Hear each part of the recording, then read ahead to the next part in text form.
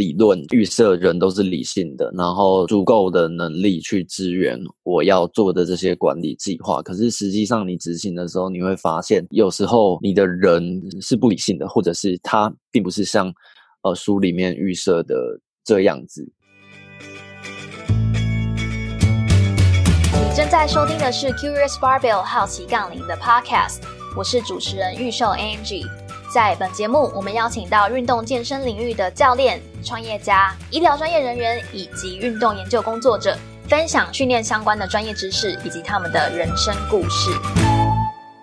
各位听众大家好，欢迎来到这一集的好奇杠铃。今天我们邀请到的来宾是张嘉荣。嘉荣他大学念的是台大的工商管理学系，毕业以后他继续在管理学里的运动领域进修，在台大完成了运动设施和健康管理硕士以后，现在除了是师大的运动休闲与参与管理攻读博士以外，也是宜兰国民运动中心的执行长。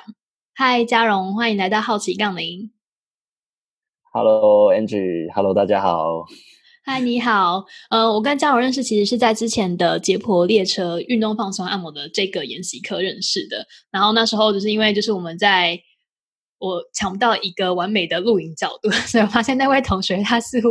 录的角度非常完美，然后在下课以后就过去问他说可不可以跟你寄个影片，然后进一步聊一下才发现原来他是我们之前访问过的珍珍和秀淑教练的大学以及硕班同学，实在是非常的巧。那我那时候在跟就是嘉荣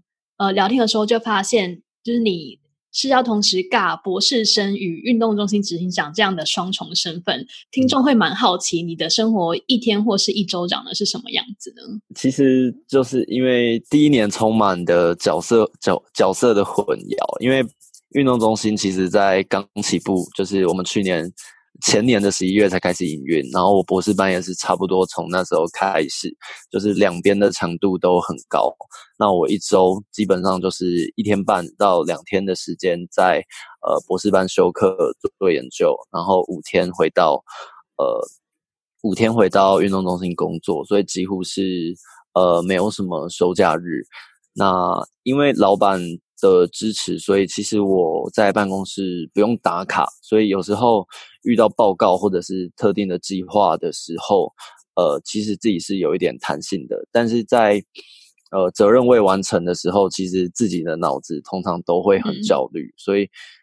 一般下班时间可能是6点，可是如果有时候晚上刚好卡到什么大型的活动，可能是10点，那我通常会吃个宵夜，然后再回到家，可能开始念 paper 或者是写作业，或者是一些学术上的文章这样子。对，所以我基本上生活品质其实没有很好，对啊，所以最多一整年下来最多的休闲可能就是在自己运动中心健身，或者是打篮球这样。然后有时候遇到例如比较大型的绩效评估，或者是我自己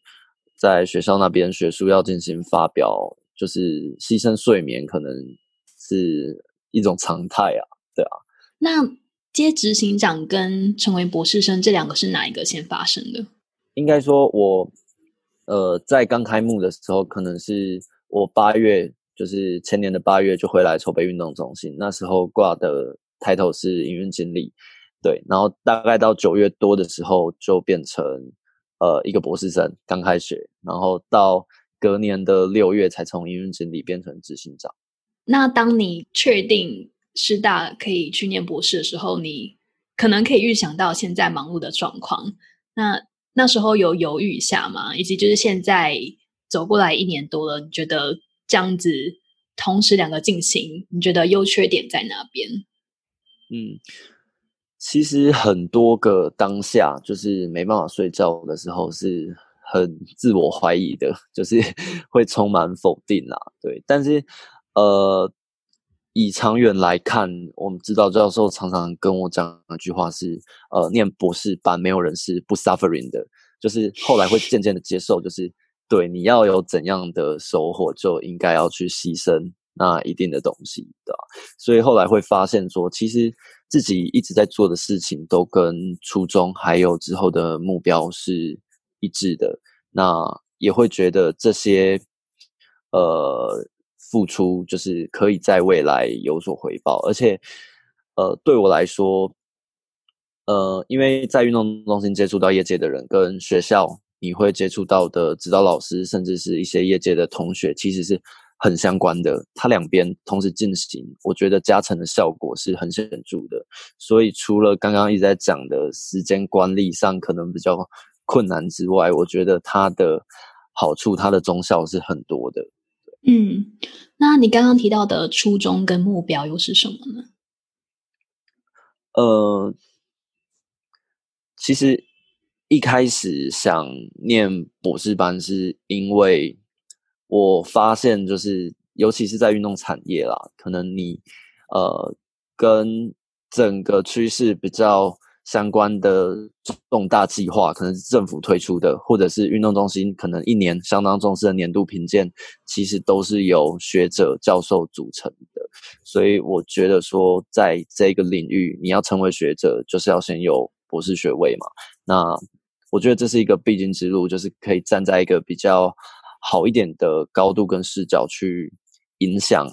去给其他人带来正向影响，然后去实践一些你想做的事。然后再来，如果我进一间公司或者是在一个部门里面，我可能可以影响的是几十人，然后可能是你的员工。可是如果我可以从事教育的话，我是一年就可以一次影响到好几十人，几年下来就可以累积，就是我觉得带来的影响力是不太一样的。所以一开始会有这样子的初衷。你大学念的是工商管理学系，后来怎么会决定要切入运动管理这个领域？因为我一直都很喜欢运动，然后国小就练过田径跟篮球。那当然就是后来没有成为科班的学生，就是甲组啊体育班就这样一直练上来的，也是因为天分不够啦。但是后来就是在高中或者是在大学，其实打的一些其他刺激的杯赛，或者是我们大学几乎我投入了相当多的时间在我们的公管系篮里面。那我自己都一直持续的维持运动的这个习惯。然后在大学毕业的时候，其实我也去思考说有一个比较单纯的理由，就是我想要结合工作跟兴趣，然后再来是我不想要坐在办公室处理一大堆文件的东西。对，所以就觉得说我想尝试看看运动这个领域。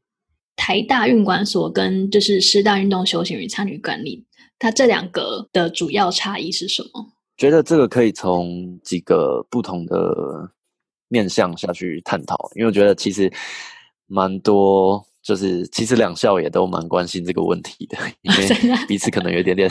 竞争关系这样。对啊，那第一个是在专业领域上，因为其实看系名就不太一样。我们台大的全名是运动设施与健康管理，因为台大有自己营运的体育馆，所以我们除了普遍的运动管理，还会着重一些场馆经营的部分。那当然也有健康组啦，就是健康那个类别。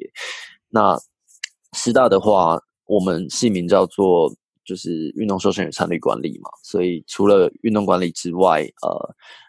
有一些共同课程上我们可以接触到的是餐厅、旅馆这方面的管理知识。对，那以课程的设计上，就运动管理这一块，因为台大它有实习课程，然后每个月的月底会邀请学界、业界的专家来进行演讲，是希望学生可以为未来的求职提早做准备。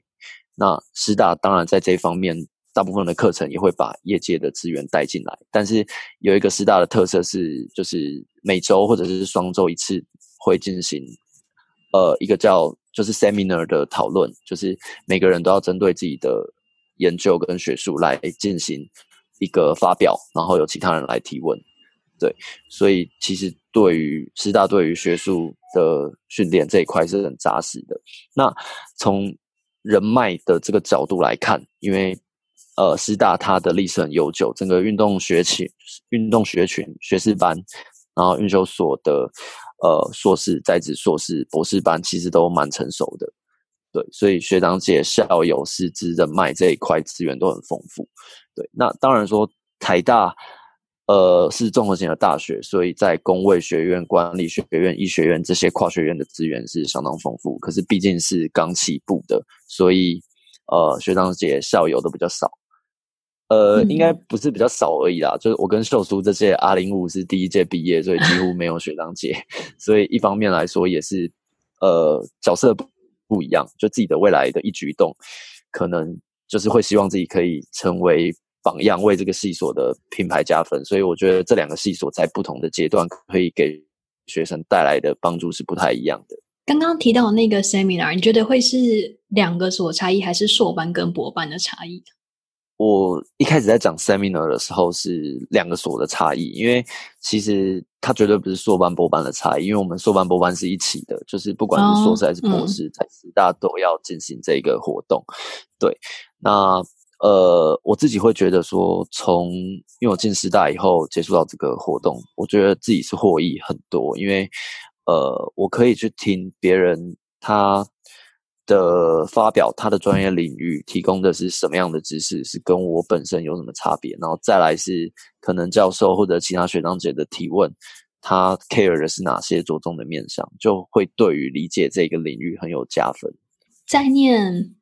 硕博班的学生大概都是什么样的背景？因为我比较了解的是台大硕士跟师大的博士啊，对，那以台大来说，其实我们的领域都从别的地方跨进来的比较多，因为像我自己是公管嘛，秀叔是社会学，那我们也有经济的，也有设计系的，也有法律系的，就是不同的背景，因为对运动有兴趣，所以跨进来。那博士班的话，就我们师大的状况，其实现在大部分的人都有工作经验的状况下进来念的，可能也是在职一边工作一边念比较多。那有一种是已经在学界服务的，然后为了拿来就是在进修一个博士学位，然后另外一个是可能自己有事业，对，自己已经创业，或者是自己已经当到主管阶级，但是想要继续精进学术，就还蛮佩服这些学长姐的。对，基本上组成会是这样。这样算是 EMBA 吗？不是，不对 ，EMBA 就是 MBA 对对对，因为像 EMBA 啊，或者是就是自己在台大看那些在职班，或者是师大硕士的在职，就是老师通常会预定就是设定说学生就是有工作，所以在一些要求上可能会让学生稍微投入在自己的事业多一点。但是我觉得博士班它就是要培养一个做研究做教育的人才，所以他不会考虑到你有没有其他的工作，你就是我的标准就是在这里，你必须要去达到，所以其实是比较 suffering 的点也是在这里。对，我觉得从工商管理进入到运动管理，运动管理的特性和其他领域管理的特性的异同是什么？或是这个问题这样问对吗？这个问题我觉得可以，对，但是因为其实武馆的产销人发财好了，就是其实在各个不同产业的原理都差不多，但是也会因为我这一个领域的不同，所以不同，好像是废话，但是我觉得在运动产业是这样啦，就是自己1年的实际营运经验跟3年的筹备经验，我觉得会更注重，就是可能以商业模式来讲是关键伙伴、关键资源、关键通路的这些关系的经营。因为我举例来说，在我们公办民营 OT 的这个模式下更是如此，你要在这个地方开运动中心，你就要跟这个地方的可能地方首长、地方大佬、在地里长，或者是在这个在地的重要上游厂商打好关系，那你的营运接下来都会很顺利。所以不管你在推动什么企业，或者是只是一个小企划，你都可以先去想想说我可以合作或者是串联的资源是什么，事先做好准备。对，那在运动我觉得另外一个点是运动毕竟它是身体的活动嘛，所以它更注重人的感受，所以在顾客管理的这一块，例如提供顾客他自己在运动过后身体有感的进步，或者是在这个环境运动是友善的，运动是舒服的，这些东西其实都可以直接决定你营运成败的好坏。那再来一样是注重人的感受，可是从顾客拉回到自己的工作伙伴或员工的时候，就是我们比较讲的是人力资源管理啦。我觉得运动产业跟金融和科技业不太一样，因为可能你的员工多数会具有运动的经历，有运动员的特质，就是其实有时候还是不太一样，可能会沟通比较直接，或者是有时候比较 emotional 一点。对，就是有点跟带球队蛮像的，不是大好就是大坏。对，就如果你可以做好的领导跟管理，让大家目标一致，可能就是可以像家庭一样非常团结。那如果沟通的细节有一些东西你没有做好，可能就整个分崩离析。自己的经验是这样。在念了这么多管理理论以后，你每天都在学校的理论跟业界的实践中徘徊。在你的经验里面，有哪一些结果或者是正在发生的现象是你看到真的就跟理论说的一样？那有没有哪一些是你觉得跟理论相冲突的？那如果是有冲突的部分的话，你自己帮自己制定的决策流程又会是什么？我觉得与其说是理论，我觉得比较有可以跟工作结合的是一些管理的工具。我举例来说，就是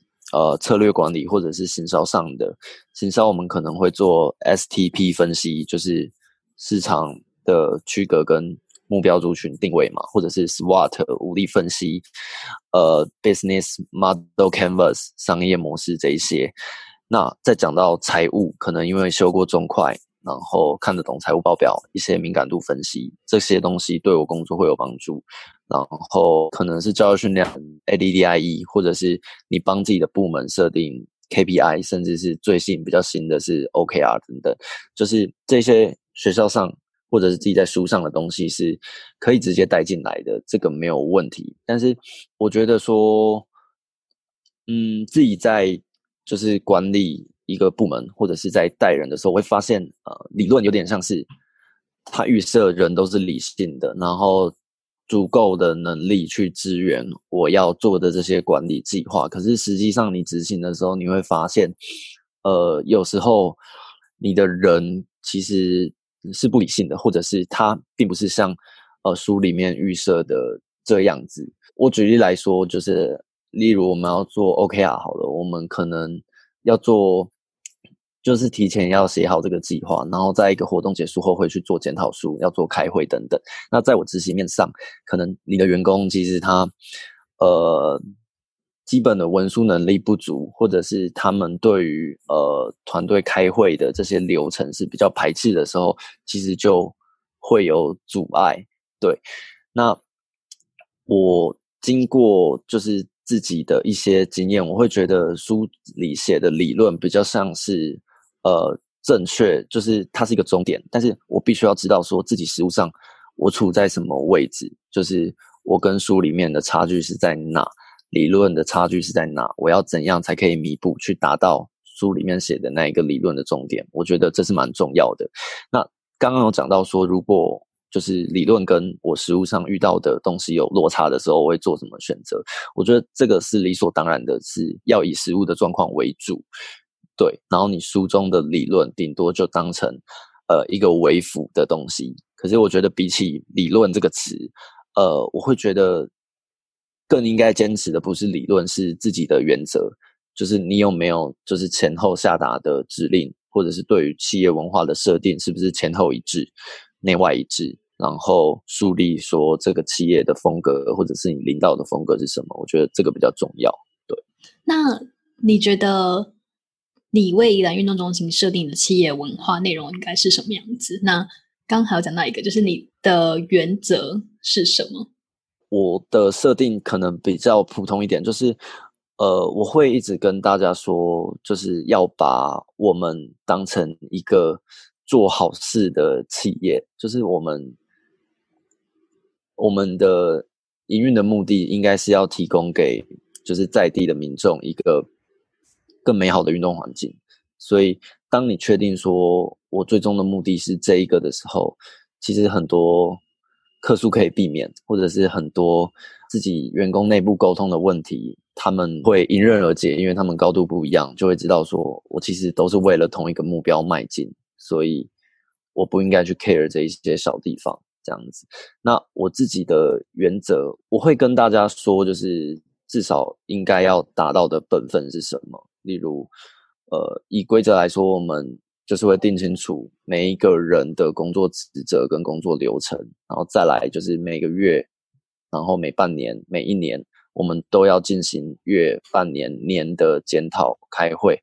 然后要对其他部门报告，然后要对管理阶层报告，就是要对自己的伙伴负责。我觉得一个很重要的就是也是很基础的，就是当有问题或者是状况发生的时候，就是要以解决问题为第一个导向，就是千万不能去有责备的状况发生，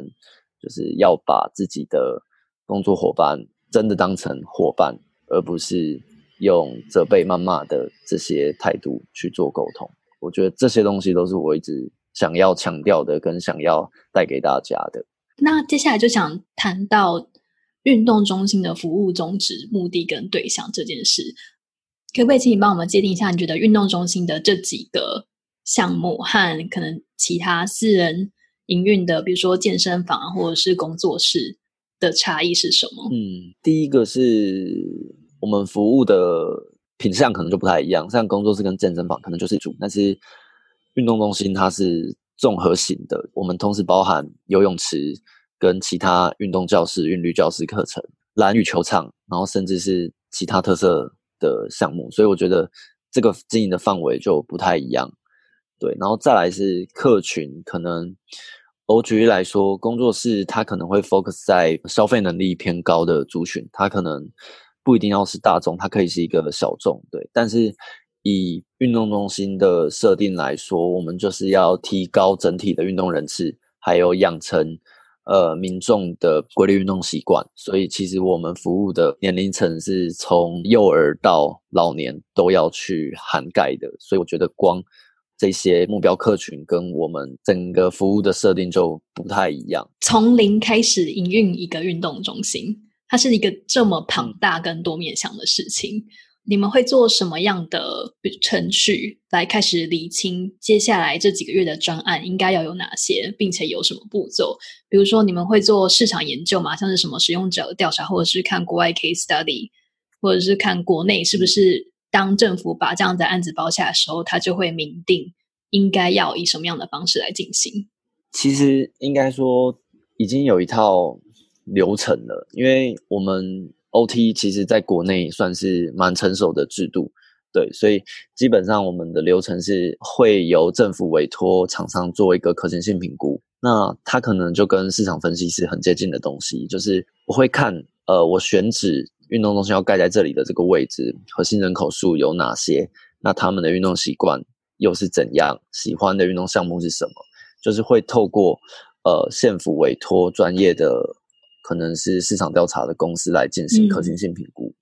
那再来就是我们投标嘛，然后我们投标基本上就要把投资计划书，然后还有到比较后期的营运计划书、执行计划书都写出来。那这些东西的撰写过程其实就要跟团队讨论，就是等于理清说未来一年我要做的哪些事是什么。当然说消费习惯或者是你在预测和实际的一定会有落差，所以在实际开始营运过后，也会持续的要求各部门进行满意度调查，可能泳池、球馆、体适能就是要做每个月的满意度调查，然后也跟刚刚讲的一样，在一个年度以后再做一个总整，然后做一个完整的绩效评估报告书给县府。所以我觉得这个过程是因为跟县府合作的关系，所以是必要的。有时候有点繁琐，但透过跟大家开会讨论，或者是透过纸本的东西把它写出来，其实也是训练整个团队中整还有思考的能力，然后也去确保说团队的计划可以跟民众的需求更贴近。那刚刚讲的可能国外的文献那些，我觉得目前业界的做法是比较少，对吧？但是我自己刚才看过一些国外的可能运动中心营运的经验，我会发现说其实每个国家在做这一块的不一样。那以公办民营来说，我觉得台湾算是走在我觉得算是前面的，对，所以有时候我觉得就跟台大的一些毕业生有点像，这样就是有时候你如果是没有其他东西可以去参考的时候，那可以就是专注在开发自己上面，就是怎么样把自己的品质做得更好这样。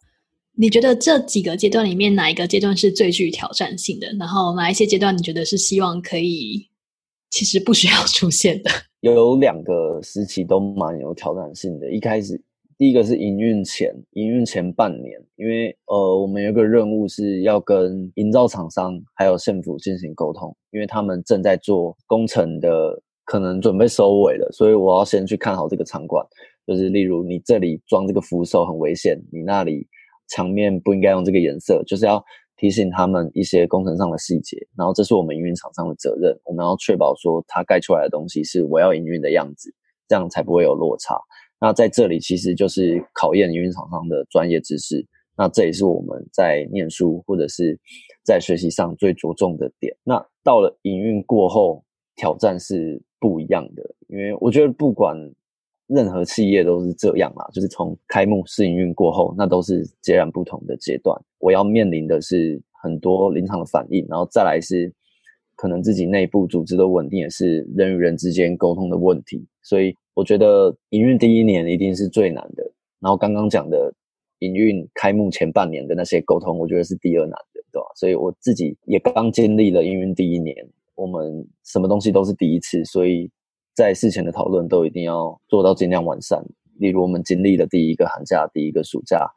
第一个周年庆、第一个绩效评鉴等，这些东西都是自己要去创造的。那到第2年、第3年，其实很多东西是可以模仿前面的再做微调，那个难度就下降许多这样。你觉得这一整个过程让你最印象深刻的事情是什么？它可以是比如说让你突然知道哦，原来我存在在这上就是为了这件事，或者是一个让你完全预期不到的，就是想说天哪，为什么会发生这种事？我觉得到现在我还是常常回想起就是刚开幕的时候，就是因为我们很多东西是要跟县府报备的嘛，然后要他们的允许的。其实当时我是公司的第一个员工嘛，那我也就是有招募了一些人，就是大概20几个这样，然后在营运的前1个月就是招募完成了。可是当时因为一些因素，就是可能县府觉得我们这个场馆的硬体还没有准备好，所以那时候一度就是不让我们开幕，觉得说要再往后延1个月、2个月、3个月，就是让场馆准备的更好以后再开始。那时候就觉得天哪，怎么会这样？因为我的团队已经找好了，然后却没有运动中心可以开，然后就觉得我是不是要跑路了？我是不是在宜兰生存不下去了？这样，但后来透过很多沟通跟协调，就是后来有顺利开幕啦，对吧？只是这个过程就是让我感受还蛮深刻的是，我第一次感觉到自己的肩膀上其实是有很多责任的，我必须要去战战兢兢的去面对这一切，因为可能每个员工都是因为你的招募，因为相信你所以才来的，所以你要对每个员工负责这样。对，那你会去想这件事情如果可以重来一次，你会选择怎么样重新，就是有什么样的措施可以避免这件事情发生？我觉得很难避免的，因为好像因为政府就是不可预测。对，就是有自己可以掌握跟自己没办法掌握的部分。对，但是这一年毕竟是跟公部门合作，所以其实有时候很多决定权不在自己手上，对吧？就只能见招拆招。对，之前就是我服务的那个智库也是一个财团法人，所以我们一样就是从政府备案下来，然后我们每年要写结案报告的各种东西，所以当你在讲这些流程的时候，心中的情绪波涛汹涌大概可以想象是什么样子好，都有苦衷那运动中心里面会分哪一些部门，以及就是你们提供给员工的教育训练会是什么？因为每个运动中心的组织架构都不太一样，名称也不太一样。那我讲一个常态的，跟我们的状况是会分成对外跟对内的。对内可能就是行政部门，那上面可能就是包含了财务、总务、人资、机电、清洁这一方面的。对外的话，就是第一线去面对顾客的人，可能是会分成健身房、游泳池、客户课程跟球场这4个种类。如果是对内的行政工作，我们都会去经过一个叫 ISO 品质管理的认证，那就会有一套表单，那大家就是照着这个例行性的报表、巡检表等这些工作在做。以第一线面对顾客的健身泳池、客户球场来说，就是会进行，我觉得是几个不同性质的教育训练。那第一个当然是这一个部门要拥有的专业能力，例如泳池好了，他要懂得机房的管理，他要会下药做品质就是水质的管理等等，然后客户可能要懂得我要怎么把这个课程进系统，跟客人要结账，然后我需要做哪些操作，这一方面的部门的专业知识。然后再来是比较共通性的，可能是销售的技巧，或者是面对客诉的一些回复态度等等。那再来可能跟 Angie 你们也比较像的是，就是教学的这方面的教育训练，可能我们要稍微统一一下，因为都是宜兰运动中心的，那我们的教学技巧、教学系统要稍微一致，要注重自己的品质这样。那我觉得最后一个部分的就是教育训练，我自己比较重视，但是也很抽象的是要让每个员工就是了解可能我们这个部门近几个月的状况是什么，未来目标是什么，把自己视为说这个企业核心的一份子。我觉得这个对大家心态上的建立是蛮有帮助的这样。在行销这一块的话，你觉得运动中心的品牌建立跟行销要点会是什么？因为品牌的建立它永远是我觉得时间需要最久的，成本最高的。那我觉得也可以分成几个不同的部分。第一个是做好自己场馆的品质，而且要让民众感受得到。那以我们运动中心来说，我们卖的产品就是运动体验跟服务嘛，所以我们就是最直接的可能是我们器材的等级，器材提供的项目多不多元，然后现场环境的维护、师资的专业程度、服务人员的态度，可能是这些要维持好。再来就是避免负向的东西去发生，影响到我们的品牌，例如客诉处理的回复要及时，面对争议的回应是什么。再来就是有没有跟公部门维持好关系。对，除了刚刚讲的是比较基本的行销部门要去做额外包装的，例如节庆活动或者是特定的行销活动的包装，要让民众感受到说我刚刚除了基本的场馆品质好之外，营运者也有用心去优化自己的服务，做到回馈民众或者是串联社区敦亲睦邻的这些动作。这是我觉得就是要先准备好自己的部分。那当你做好这些以后，才是去让人看见。但是我觉得说，因为运动它是一个跟吃饭一样，就是人类实质的需求，再加上运动的意识也渐渐提升，所以刚刚讲的，我觉得其实第一点讲的就是做好自己本身产品的品质，大家其实就会走进场馆了，对吧？那额外的曝光，当然就是我们一般可能企业会想到的是经营社群 Line、FB， 然后官方网站的经营等这些。但是我觉得以运动中心的客群来讲，我们很多高龄者或者是幼儿，他们接触不到这些 social media， 所以我们也要透过纸本的方式去拜访，可能是在地里长、企业，甚至是走进校园去发我们的营队传单，这些动作也要做。对，会分成这两个阶段。你们会跟非运动相关的业者合作吗？我指的会比如说像是其他的社会福利机构。就是因为我们运动中心本来就有一块义务跟使命是要做公益，包含在合约里面有写说我们要做多少多少，就是公益人次，所以我们本身就会邀请可能就是弱势族群或者是周围的学校来进行运动体验。另一方面当然也是希望结合一些静态的东西，例如我们的餐饮部，然后运动用品贩售，然后可能也会结合一些市集活动、书法活动，或者是其他静态的画画，什么其他才艺课程项目这一些。作为一位管理者，你需要接触的事情这么多，不可能每一件事情都公亲实践，尤其是你现在又有博士生的身份，你会怎么样去划分每一件事情？这一件事情应该要给别人去做，或者是哪一件事情应该是要由你亲自监督执行的？这个其实我到现在还是没有做得很好，就是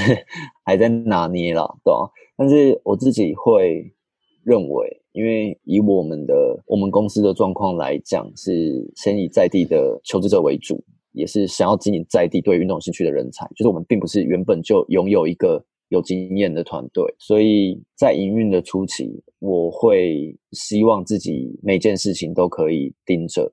先由自己做过一次，再慢慢的转交给别人。对，但是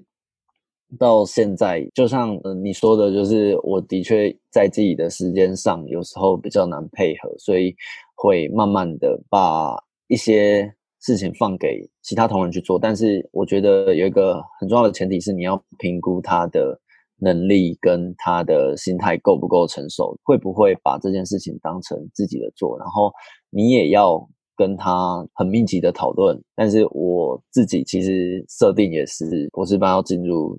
第2甚至第3年了，自己可能也势必是要把一些现场工作转交给一些可能年资也已经满1年的同仁，可以慢慢去做到这样子的转换。已经是执行长，现在又在博士生，你未来会期待自己是教授与管理者的双重身份吗？还是你对自己的未来想象是什么？我觉得之后势必是就是要当教授的话，势必就是要先投入在教育，就是教职教授这一块。如果有职缺有好的机会的话啦，自己能力也够的话，会希望以这边为主。但是我觉得这两边其实是分不开的，即便我进到学校，我一定要知道说业界的发展是什么，然后我一定要注重产学合作，我才可以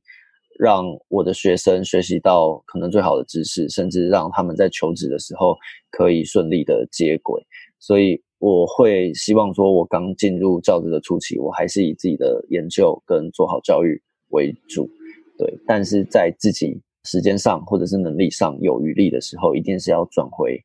业界，然后去看看自己可以做出哪方面的贡献，然后做一个结合。对，我觉得这个时段性的目标会不一样。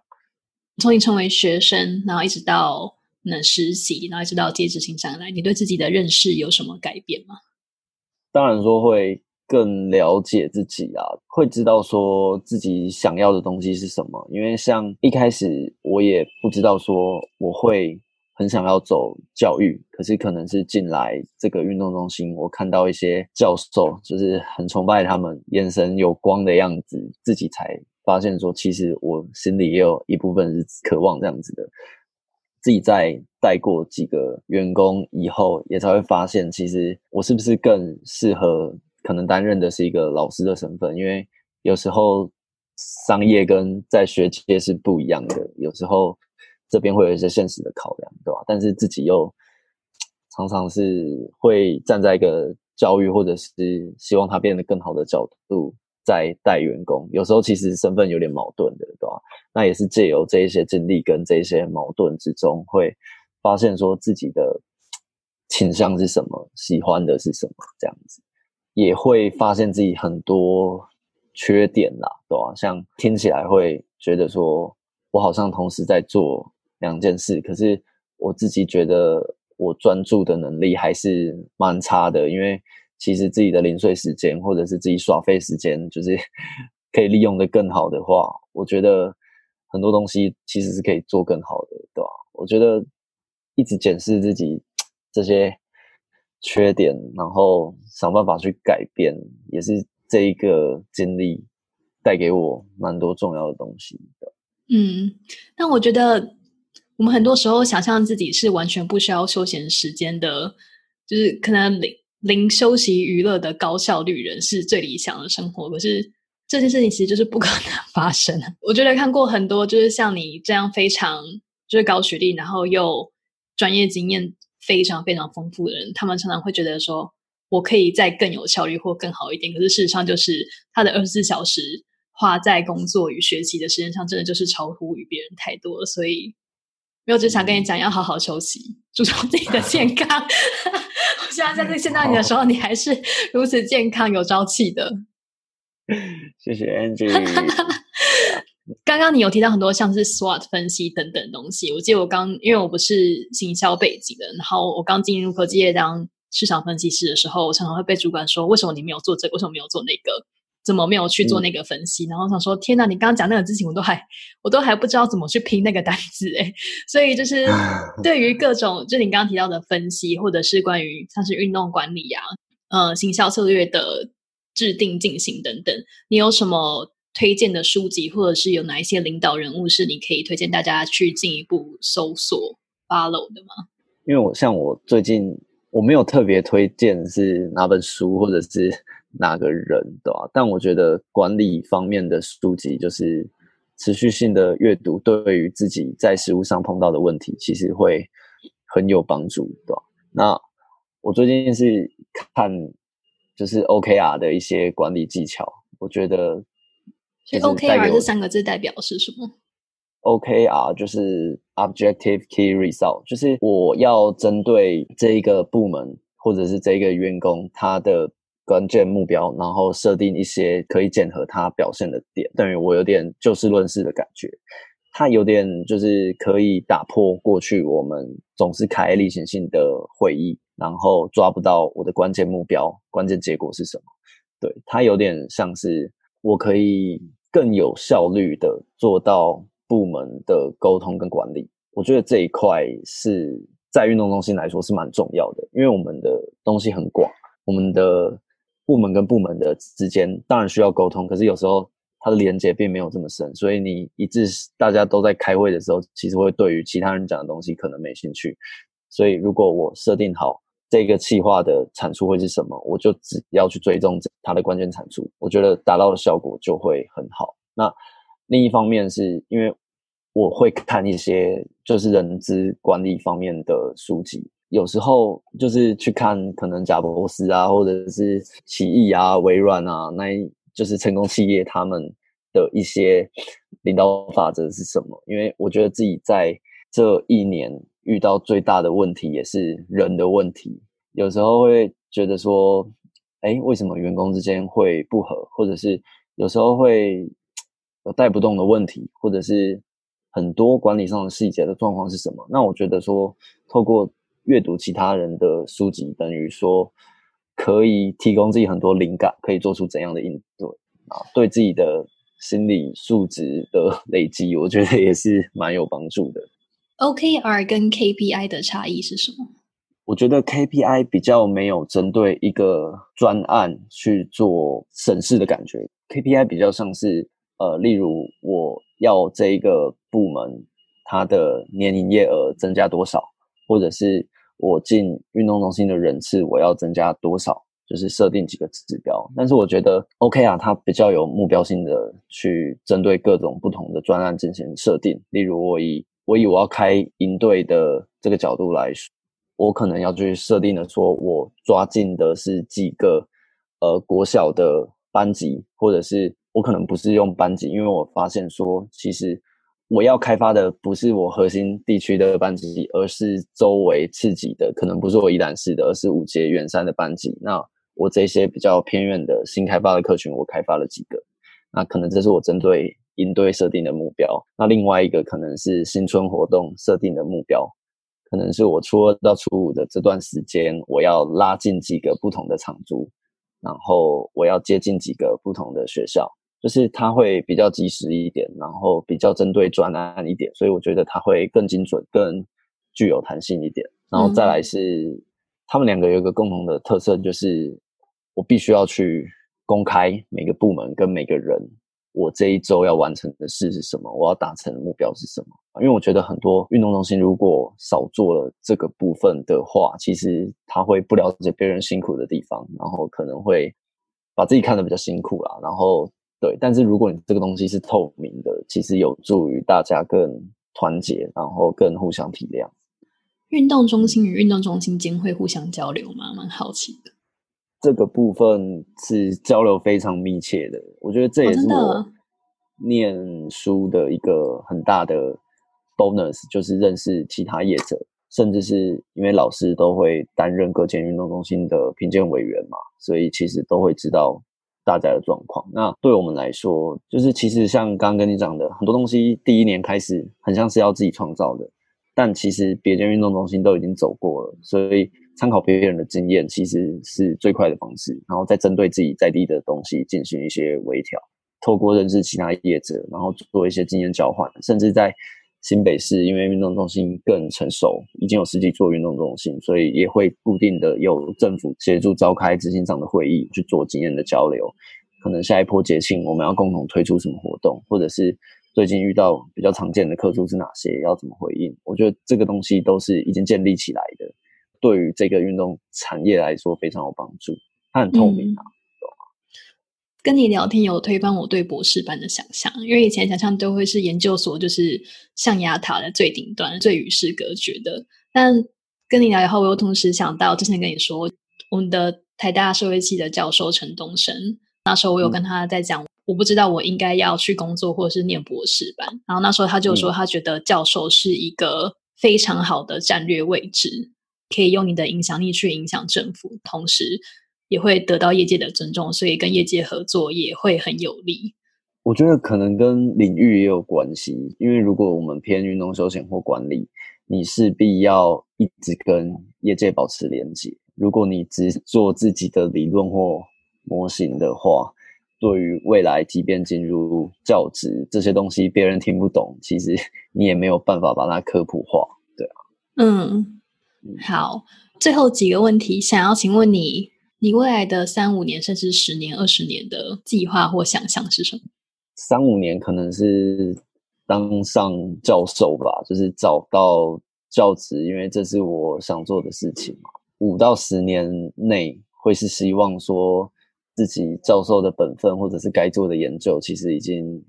都具备了，然后更有余力去做其他可能是业界或者是公益啊，其他也好，就是自己真正想做的事。然后之前跟 Angel 有聊到，就是说有看过那个1周工作4小时的书嘛，其实也会蛮向往去体验不同的文化，去国外可能学习或者是生活过。那既然在学生阶段，就是我现在还没有达成的话，如果有机会再出去进修，不管是用学生还是访问学者的角度，就是也会希望这个会在我人生中是有发生的。说不定也会有什么姐妹运动中心，就是跟其他城市互相交流之类的，变成工作的机会。对，感觉很多这样子的东西，未来城市的参考他们都会派学者跟一些首要的经营人物去那一些顶尖实践的那些国家城市进行访问。可是这个可以很久吗？可能应该也有到1个学期之类的吧。对吧？如果是访问学者的话，就会到1个学期之类的。好，那最后想要请问你，对于未来想要念运动管理研究所的学生，你有什么样的建议？觉得哪样的人他们可以拥抱这一个研究所？那哪样的人他们可能会需要再考虑有没有其他的选项？我觉得先说就是想念研究所的一个心态好了。我觉得应该是说你要知道自己为什么要念这个研究所，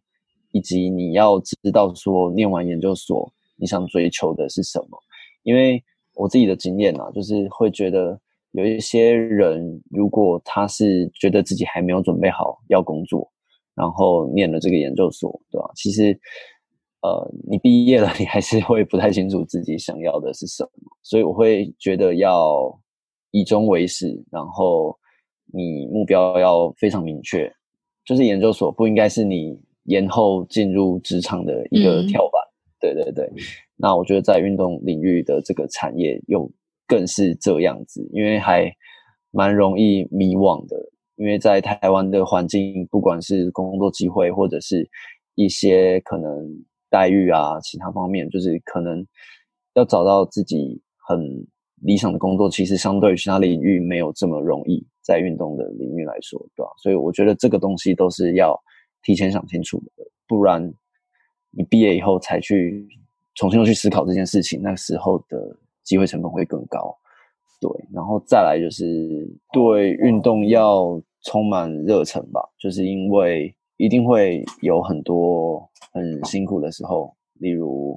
可能被主管骂啊，或者是工作不得志啊什么什么之类的，但是我觉得可以支撑下来的人，大部分都是真心很喜欢运动的，然后把它视为一生重要的伙伴。你有这一个认知，你才有办法好好的走下去。对，好，今天非常谢谢你接受访谈。谢谢 NG。 我这边的知识量已经大爆炸，我相信，而且我已经跟你聊过一圈，然后我相信其他的听众他们现在可能已经在重新思考自己的人生。并且对，我觉得你提供了很多大家平常如果没有管理学背景可以切入继续了解管理学的要点，相信对于很多希望可以成为管理者的听众有非常大的帮助。非常谢谢你，感谢 NG， 超紧张的。好，那今天非常谢谢嘉荣的分享。如果你想要深入认识嘉荣的朋友，你可以在节目下方找到他的脸书连结跟他的 email。 今天访谈到这边结束， Curious Barbell 我们就下次见咯，拜拜。拜拜。感谢你收听这一集好奇杠铃的节目，你可以在下方找到我们本集讨论的相关资源，以及好奇杠铃的 YouTube 和官方连结。如果你对节目内容有任何想法，欢迎你到 Curious Barbell 的粉专留言，或者是写信到我的信箱 ng@curiousbarbell.com， 告诉我你希望在未来听到什么样的主题，或者是哪一位专家的分享。如果你喜欢我们的节目内容，别忘了推荐给你周遭的朋友，也欢迎你在我们的粉专或者是你的收听平台留下评论。你的支持可以让好奇杠铃的节目被更多人听见，也让我们可以在未来邀请你想深入认识的专家到节目上分享他们的专业知识以及人生故事。那再次感谢你的收听，我们下次见咯。